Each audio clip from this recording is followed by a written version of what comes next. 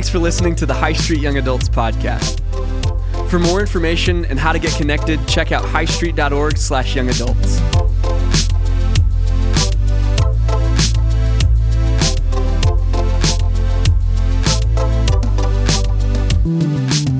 What is up, young adults? How are we doing tonight? One more time. How are we doing tonight? Good. Hey, this part actually isn't in the notes, and I wasn't really intended on saying this, but I feel inclined to do so. We're going to get right into this. Some of you came in tonight, and this week was grueling. This week was difficult. You may have seen some things you didn't think you would see. You heard some things you thought you wouldn't have had to hear. And now you came in tonight hoping that maybe something could change. I just want to stand here and tell you that there is a God in heaven that is for you. And maybe you came in tonight and young adults wasn't on your schedule. Maybe even Jesus wasn't on your schedule, but one of your pushy friends kept asking you to come, or maybe you just thought, hey, I should probably go tonight. We don't believe in a God that just does happenstance things and that things are coincidental. God has something for you to hear tonight. And God is for you, and He wants more than anything for you to stop carrying all this baggage by yourself, but to come to Him and say, I need your help. So maybe Jesus and young adults and hearing somebody talk about the Bible wasn't on your schedule this week. I can promise you that you were on God's schedule.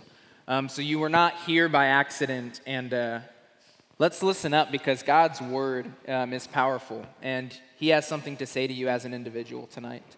So let me pray for us, and then we'll get into things.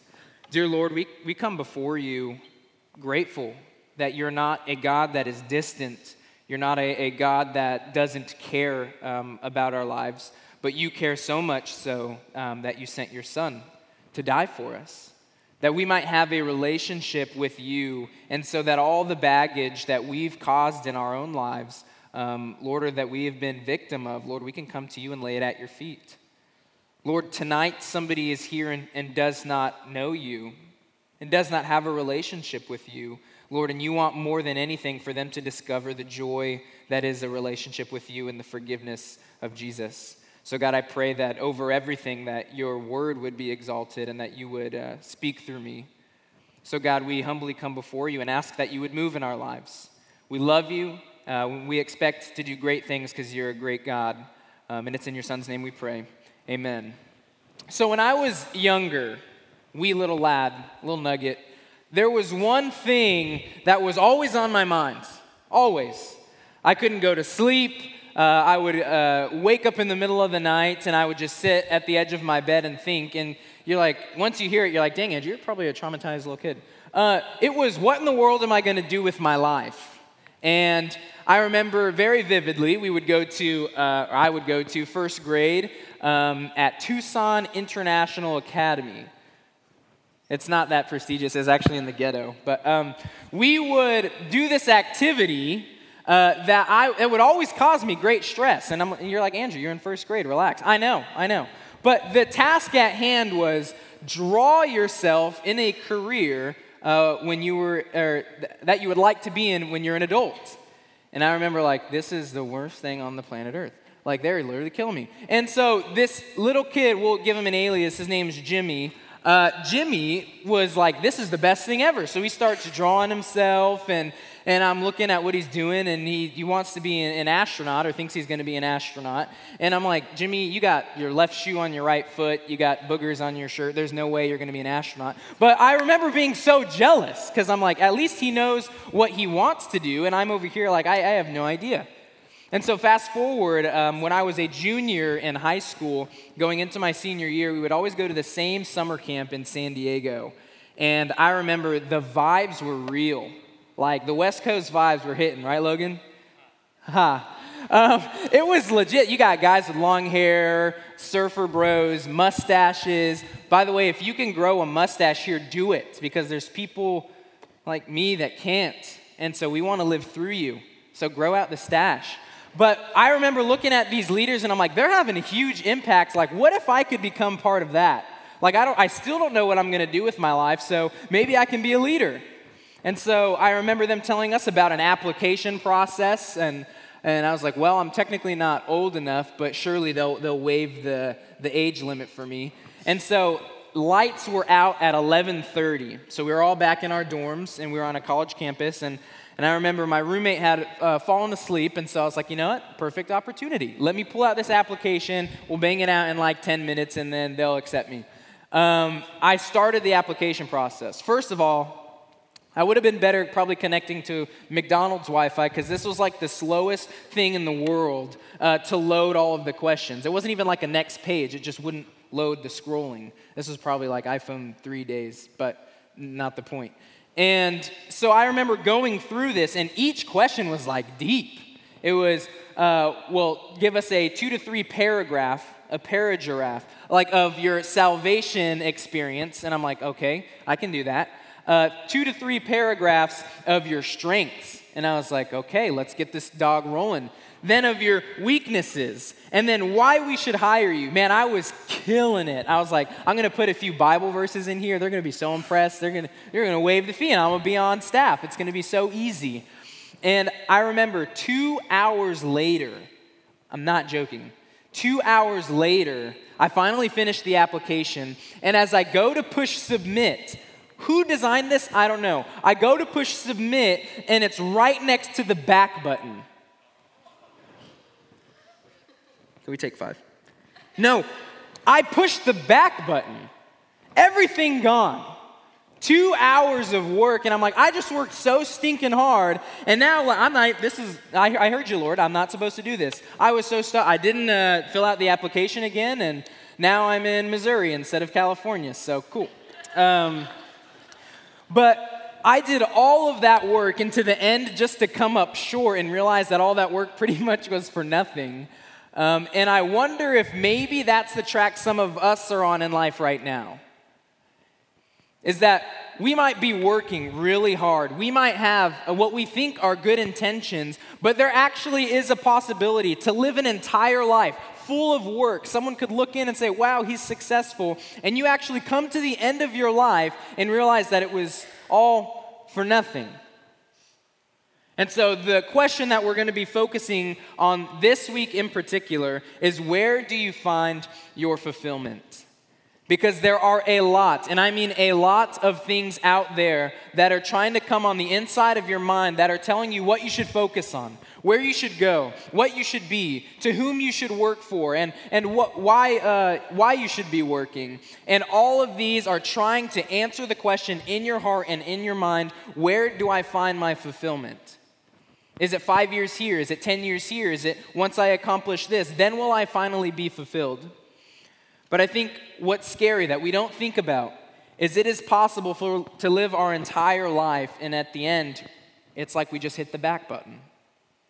It was all for nothing. And it's a scary thought because we can achieve everything in the eyes of man and yet gain nothing in the kingdom of God.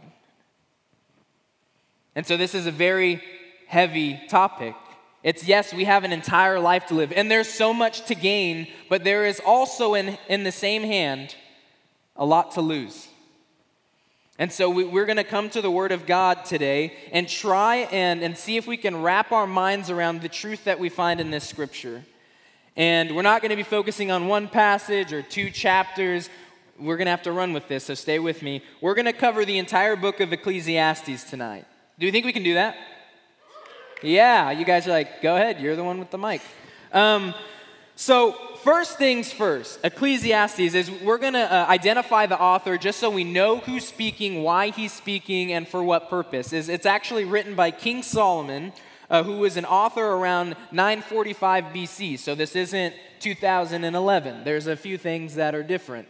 This isn't 2019. There's a few things that are different.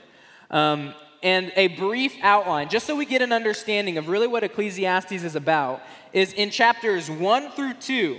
There's 12 chapters total. In chapters 1 through 2, Solomon is describing for us the search for meaning, which is very applicable. So many of us, even here in this room today, are still searching for meaning in this thing that we call life. And then in chapters 3 through 6 are Solomon's observations of life.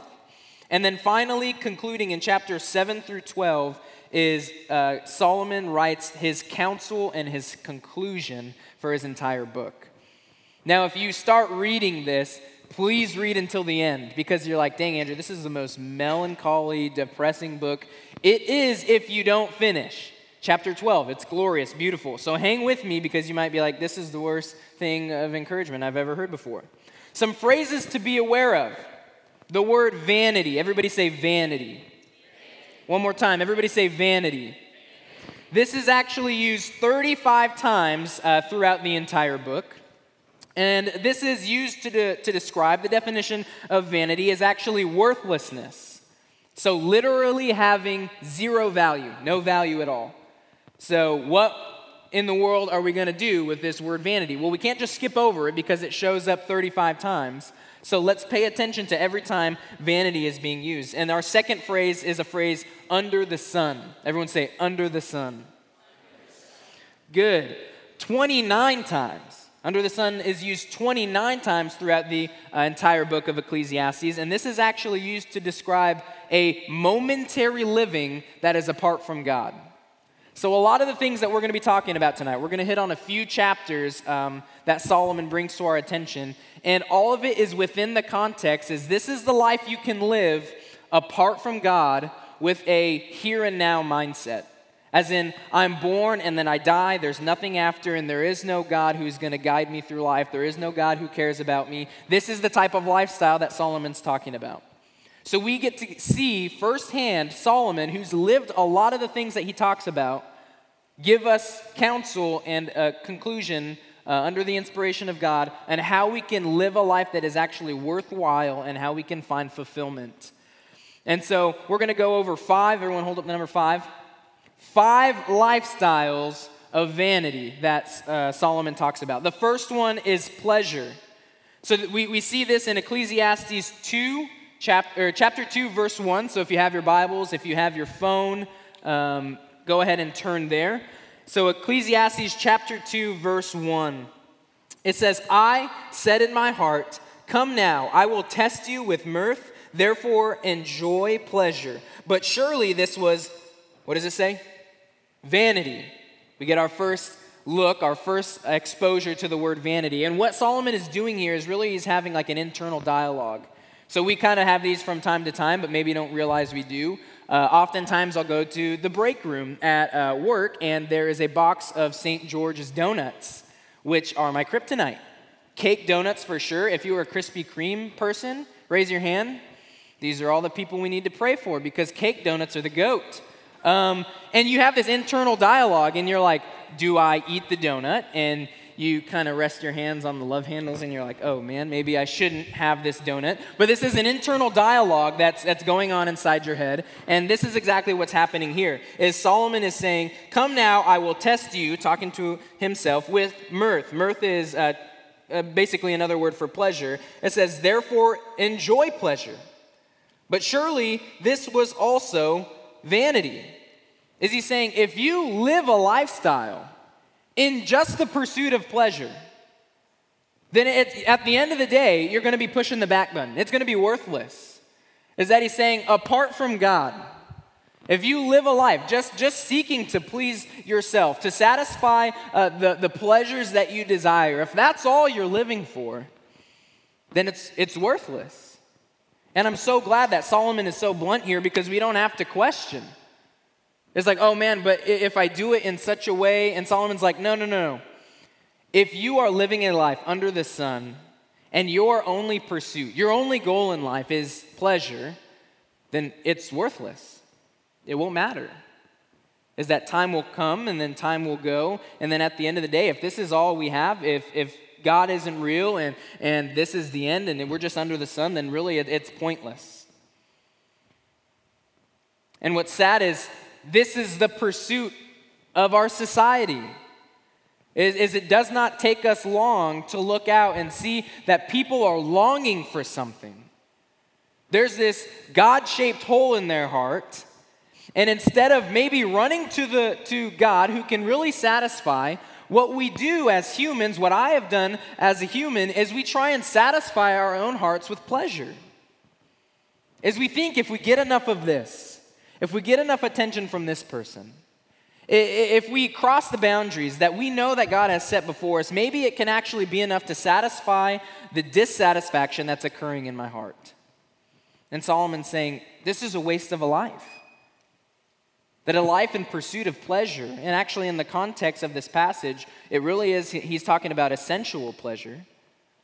If this is what your life is about, and you think that you're going to find some sort of value or some sort of fulfillment through this pleasure, it's worthless. It's not worth it. You're going to get to the end, and it's like you've lived your entire life for nothing. And really what it is this type of lifestyle is elevating pleasure over the promise. Is what we see here is somebody who's trying to fill this type of lifestyle. They're trying to fill the lack of hope that they have in their heart with pleasure. And instead of running to a God who actually has a promise to satisfy you, who wants to give you hope, who wants to give you a brand new life, we instead as humans make the choice to choose pleasure over the promise.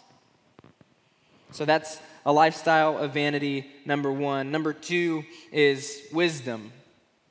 Flip on over to chapter 2, verses 12 through 16. And it says here, "Then I turned myself to consider wisdom and madness and folly. For what can the man do who succeeds the king?" So we know here that Solomon is the king. So essentially the argument he's saying here is if I find vanity in this and I'm the king, then everybody else underneath me, let me just save you the heartache. It won't work for you either. And so we continue on reading in verse 13. It says, "Then I saw that wisdom excels folly as light excels darkness. The wise man's eyes are in his head, but the fool walks in darkness. Yet I myself perceived that the same event happens to them all." So what is he doing here? He's saying, it is no doubt, we all know this, it is better to be wise than it is to be foolish. I think we would all say that. He even makes the comparison. It is better to have light than darkness. So let's not get that confused. That's Solomon's not saying here that they are equal. He's actually saying that we know wisdom is better than folly. But then he goes on to say, but then I thought, he said, the same event happens to them all. Okay, Solomon, what are you talking about here? It says in verse 15, "So I said in my heart, as it happens to the fool, it also happens to me. And why was I then more wise? Then I said in my heart, this also is vanity." Verse 16, it says, "For there is no more remembrance of the wise than of the fool forever, since all that now is will be forgotten in the days to come. And how does a wise man die? The same as a fool." He's saying under the sun, if we're living just for the pursuit of intellect, just to be wise in the eyes of man, just so that we can be smart enough to prove something to someone, that we can maybe make a name for ourselves, get a platform, maybe sell a few books. If this is what your life foundation is, the purpose for living is just the pursuit of wisdom, it's vanity. It's meaningless. It's without purpose. And he makes the comment here that I think a few of us, myself and Pastor Tom, were talking maybe a month ago. And we were talking about how quickly we're forgotten. So we'll do a little exercise here. How many of you guys remember maybe the name, the occupation, hair color, eye color of your great-great-grandparents? So not your greats, but one more, your great-great-grandparents. Does anyone know of them? No hands in the room. So we're like, dang, we are literally 4 generations, because you go great-great-great-grandparents, parents, us. We are that close to being forgotten. That everything we do is actually going to be forgotten in a few generations' time. And so what Solomon's saying here is that if your pursuit is merely to gain wisdom so that you can be something in the eyes of man, don't make that mistake, because you will die just the same as the fool. You're only a few generations from being forgotten. And so living a lifestyle just in the pursuit of wisdom so that you might make a name for yourself is hopeless. It's worthless. It literally has no value. Now that you guys are feeling encouraged, let's move on to the third one. Wealth.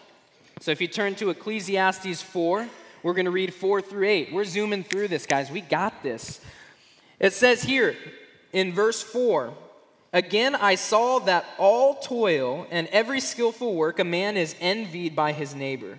This also is vanity and a grasping of the wind." We're going to do another little exercise. I'm keeping you guys engaged today. Everybody raise your right hand. I don't know if you guys have ever tried to do this before, but on the count of 3, we are going to grab hold of the wind. You ready? 1, 2, 3. Here, who got it? Who's got wind? No one. We missed it. You open your hand and you realize, well, that was pointless. You're like, that exercise was, I know, I honestly wanted to see if I can fit a woe into the sermon. We checked that. It's pointless. And so what is he saying here? He's like, if you work so hard, and what's actually really interesting is he qualifies what the working is stemmed from. It's actually stemmed from jealousy. So seeing what your neighbor has, the things that you don't have. Maybe it's the car they have, the job they have, the boyfriend, the girlfriend, the wife, the husband. Maybe it's just anything that is capturing your eyes that you're like, I want that. I wish that was mine. And so you work your entire life trying to gain that. He's saying it's like grasping the wind. It's meaningless. It's pointless. And even if you were to somehow acquire that, it actually wouldn't satisfy you at its core. Because we're always going to be looking for the next best thing. We'll read on in verse 5. It says, "The fool folds his hands and consumes his own flesh. Better a handful of quietness than both hands full, together with toil and the grasping of the wind. Then I returned and I saw vanity under the sun." And then in verse 8 it says, "There is one alone without companion. He has neither son nor brother." As this is a man that he kind of tells a story for. He left it very vague. But it was that he worked his entire life to try and acquire what he was jealous of from his neighbors. And when he opened his eyes, he realized that he actually didn't have anything. Everyone was gone. It was just him and all of his possessions, and it was worthless. Meaningless, pointless. Point number 4 is popularity. This is in Ecclesiastes 4, 13 through 16. Verse 13, it says, "Better a poor and wise youth than an old and foolish king who would be admonished no more. For he comes out of prison to be king, although he was born poor in his kingdom. I saw all the living who walk under the sun. There were with the second youth who stand in his place.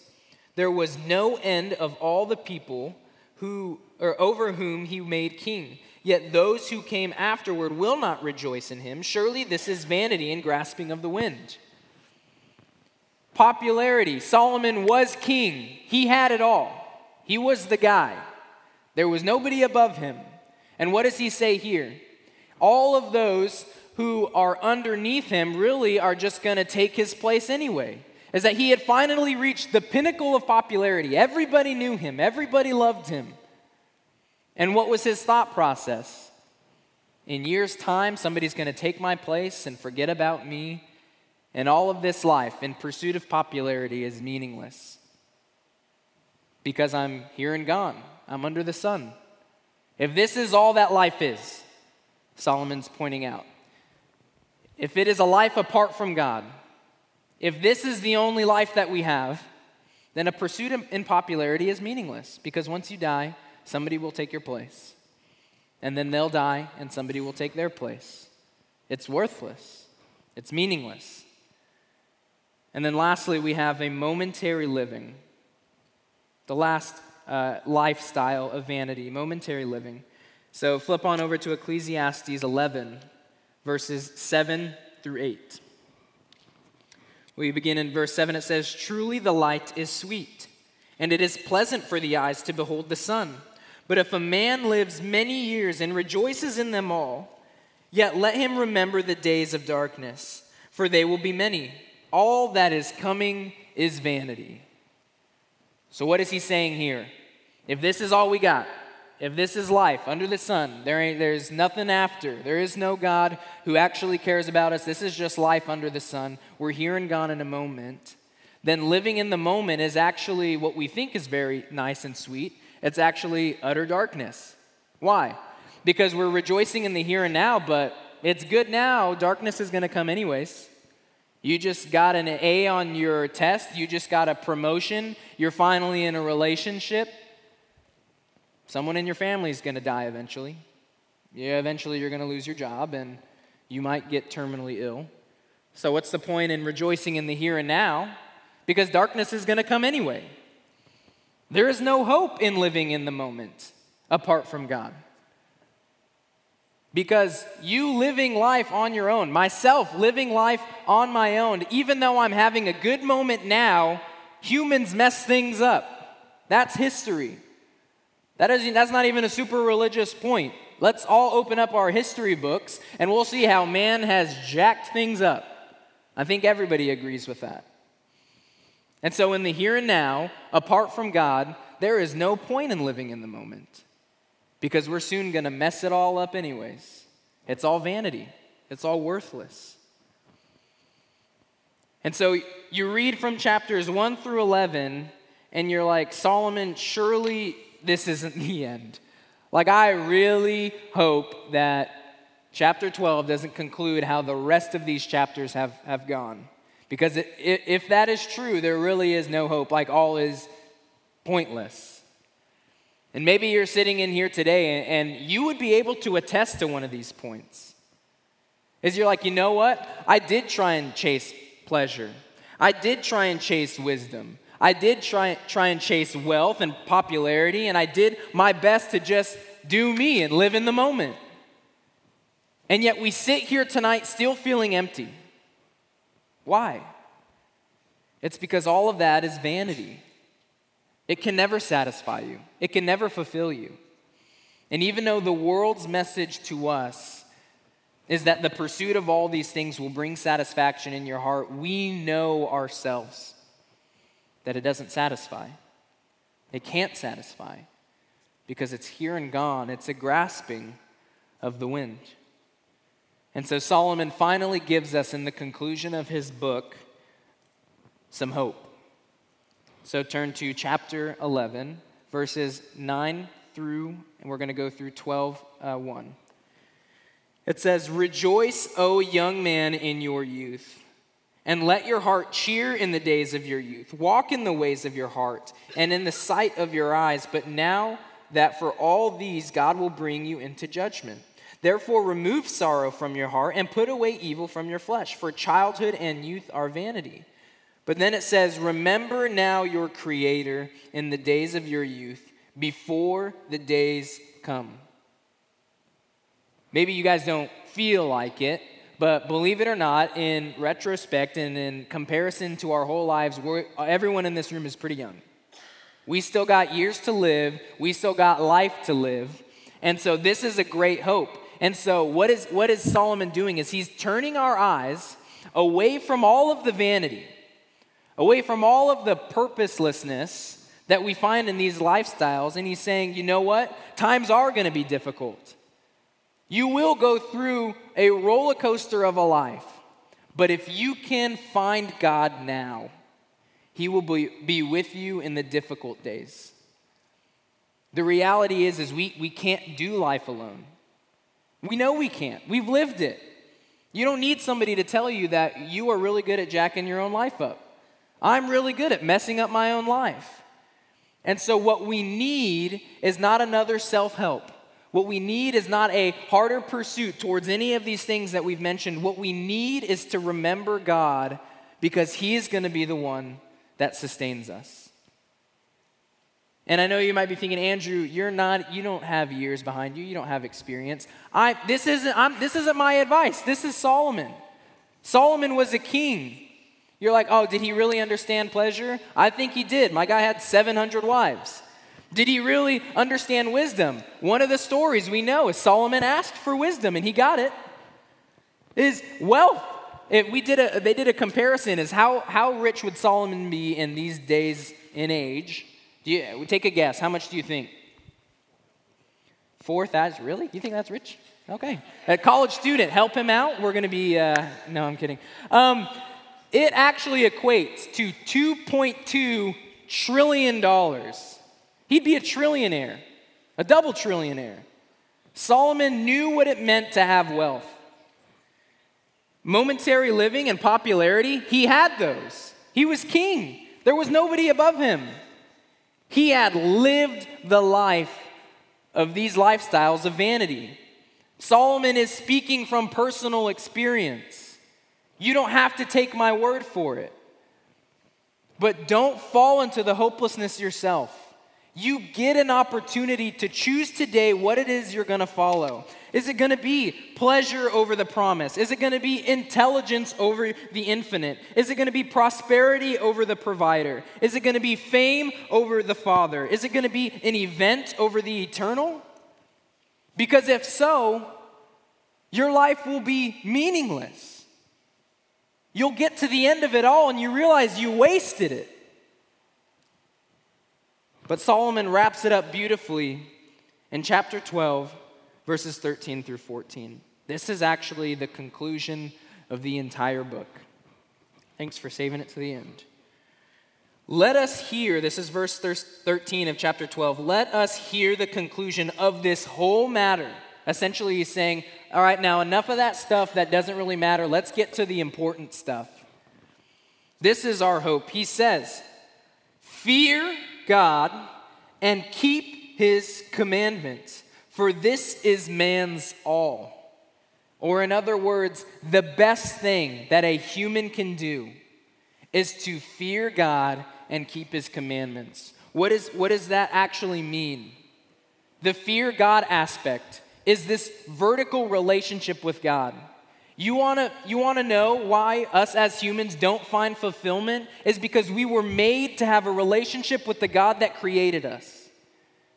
All of our pursuits are worthless. They're meaningless. They're vanity. But a relationship with the God who created us is what satisfies our heart. And Solomon really is writing this in a warning for all of the youth. Don't pursue these things. Maybe you have been pursuing them. Stop. It's worthless. You won't have hope.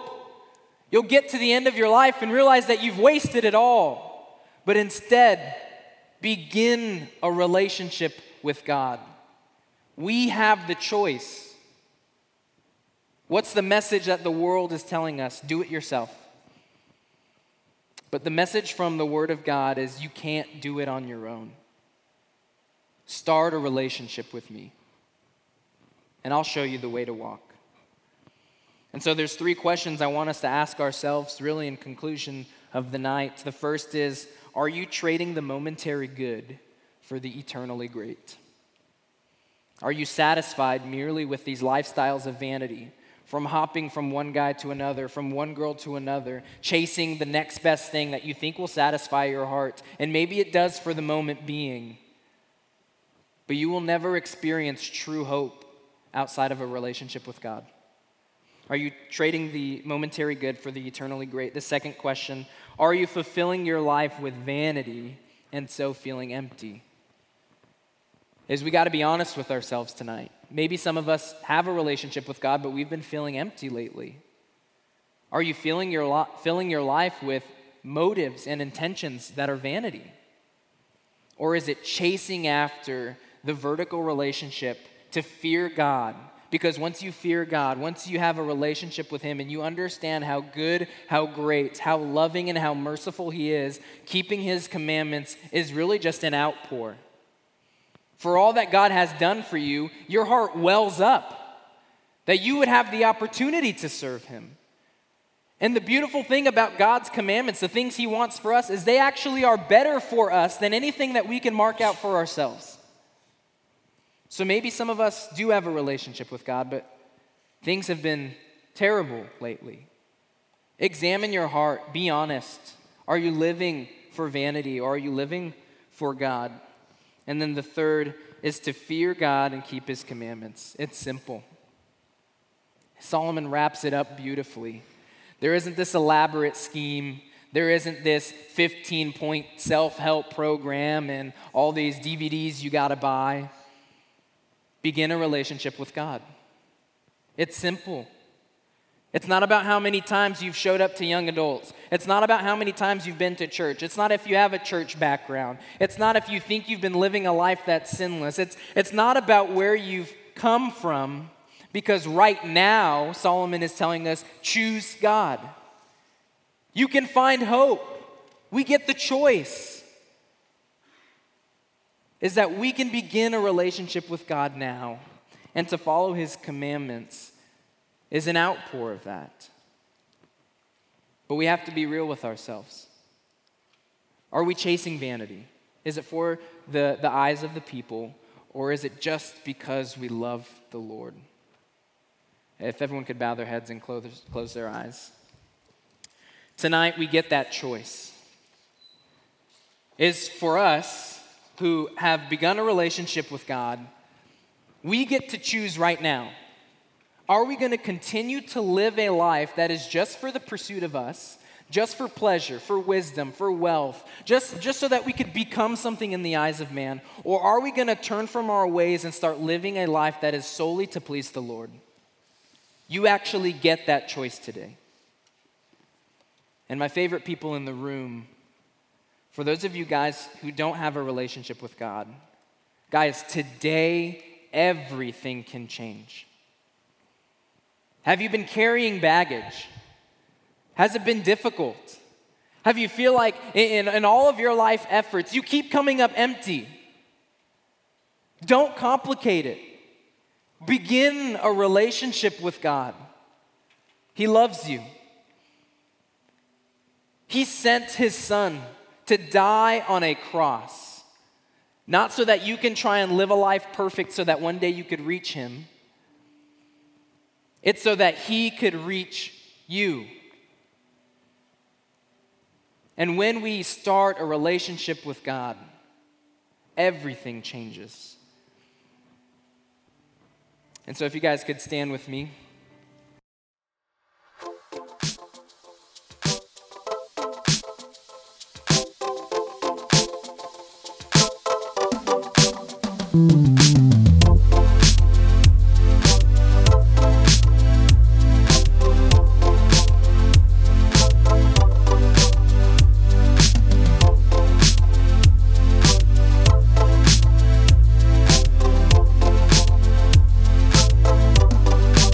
Mm-hmm.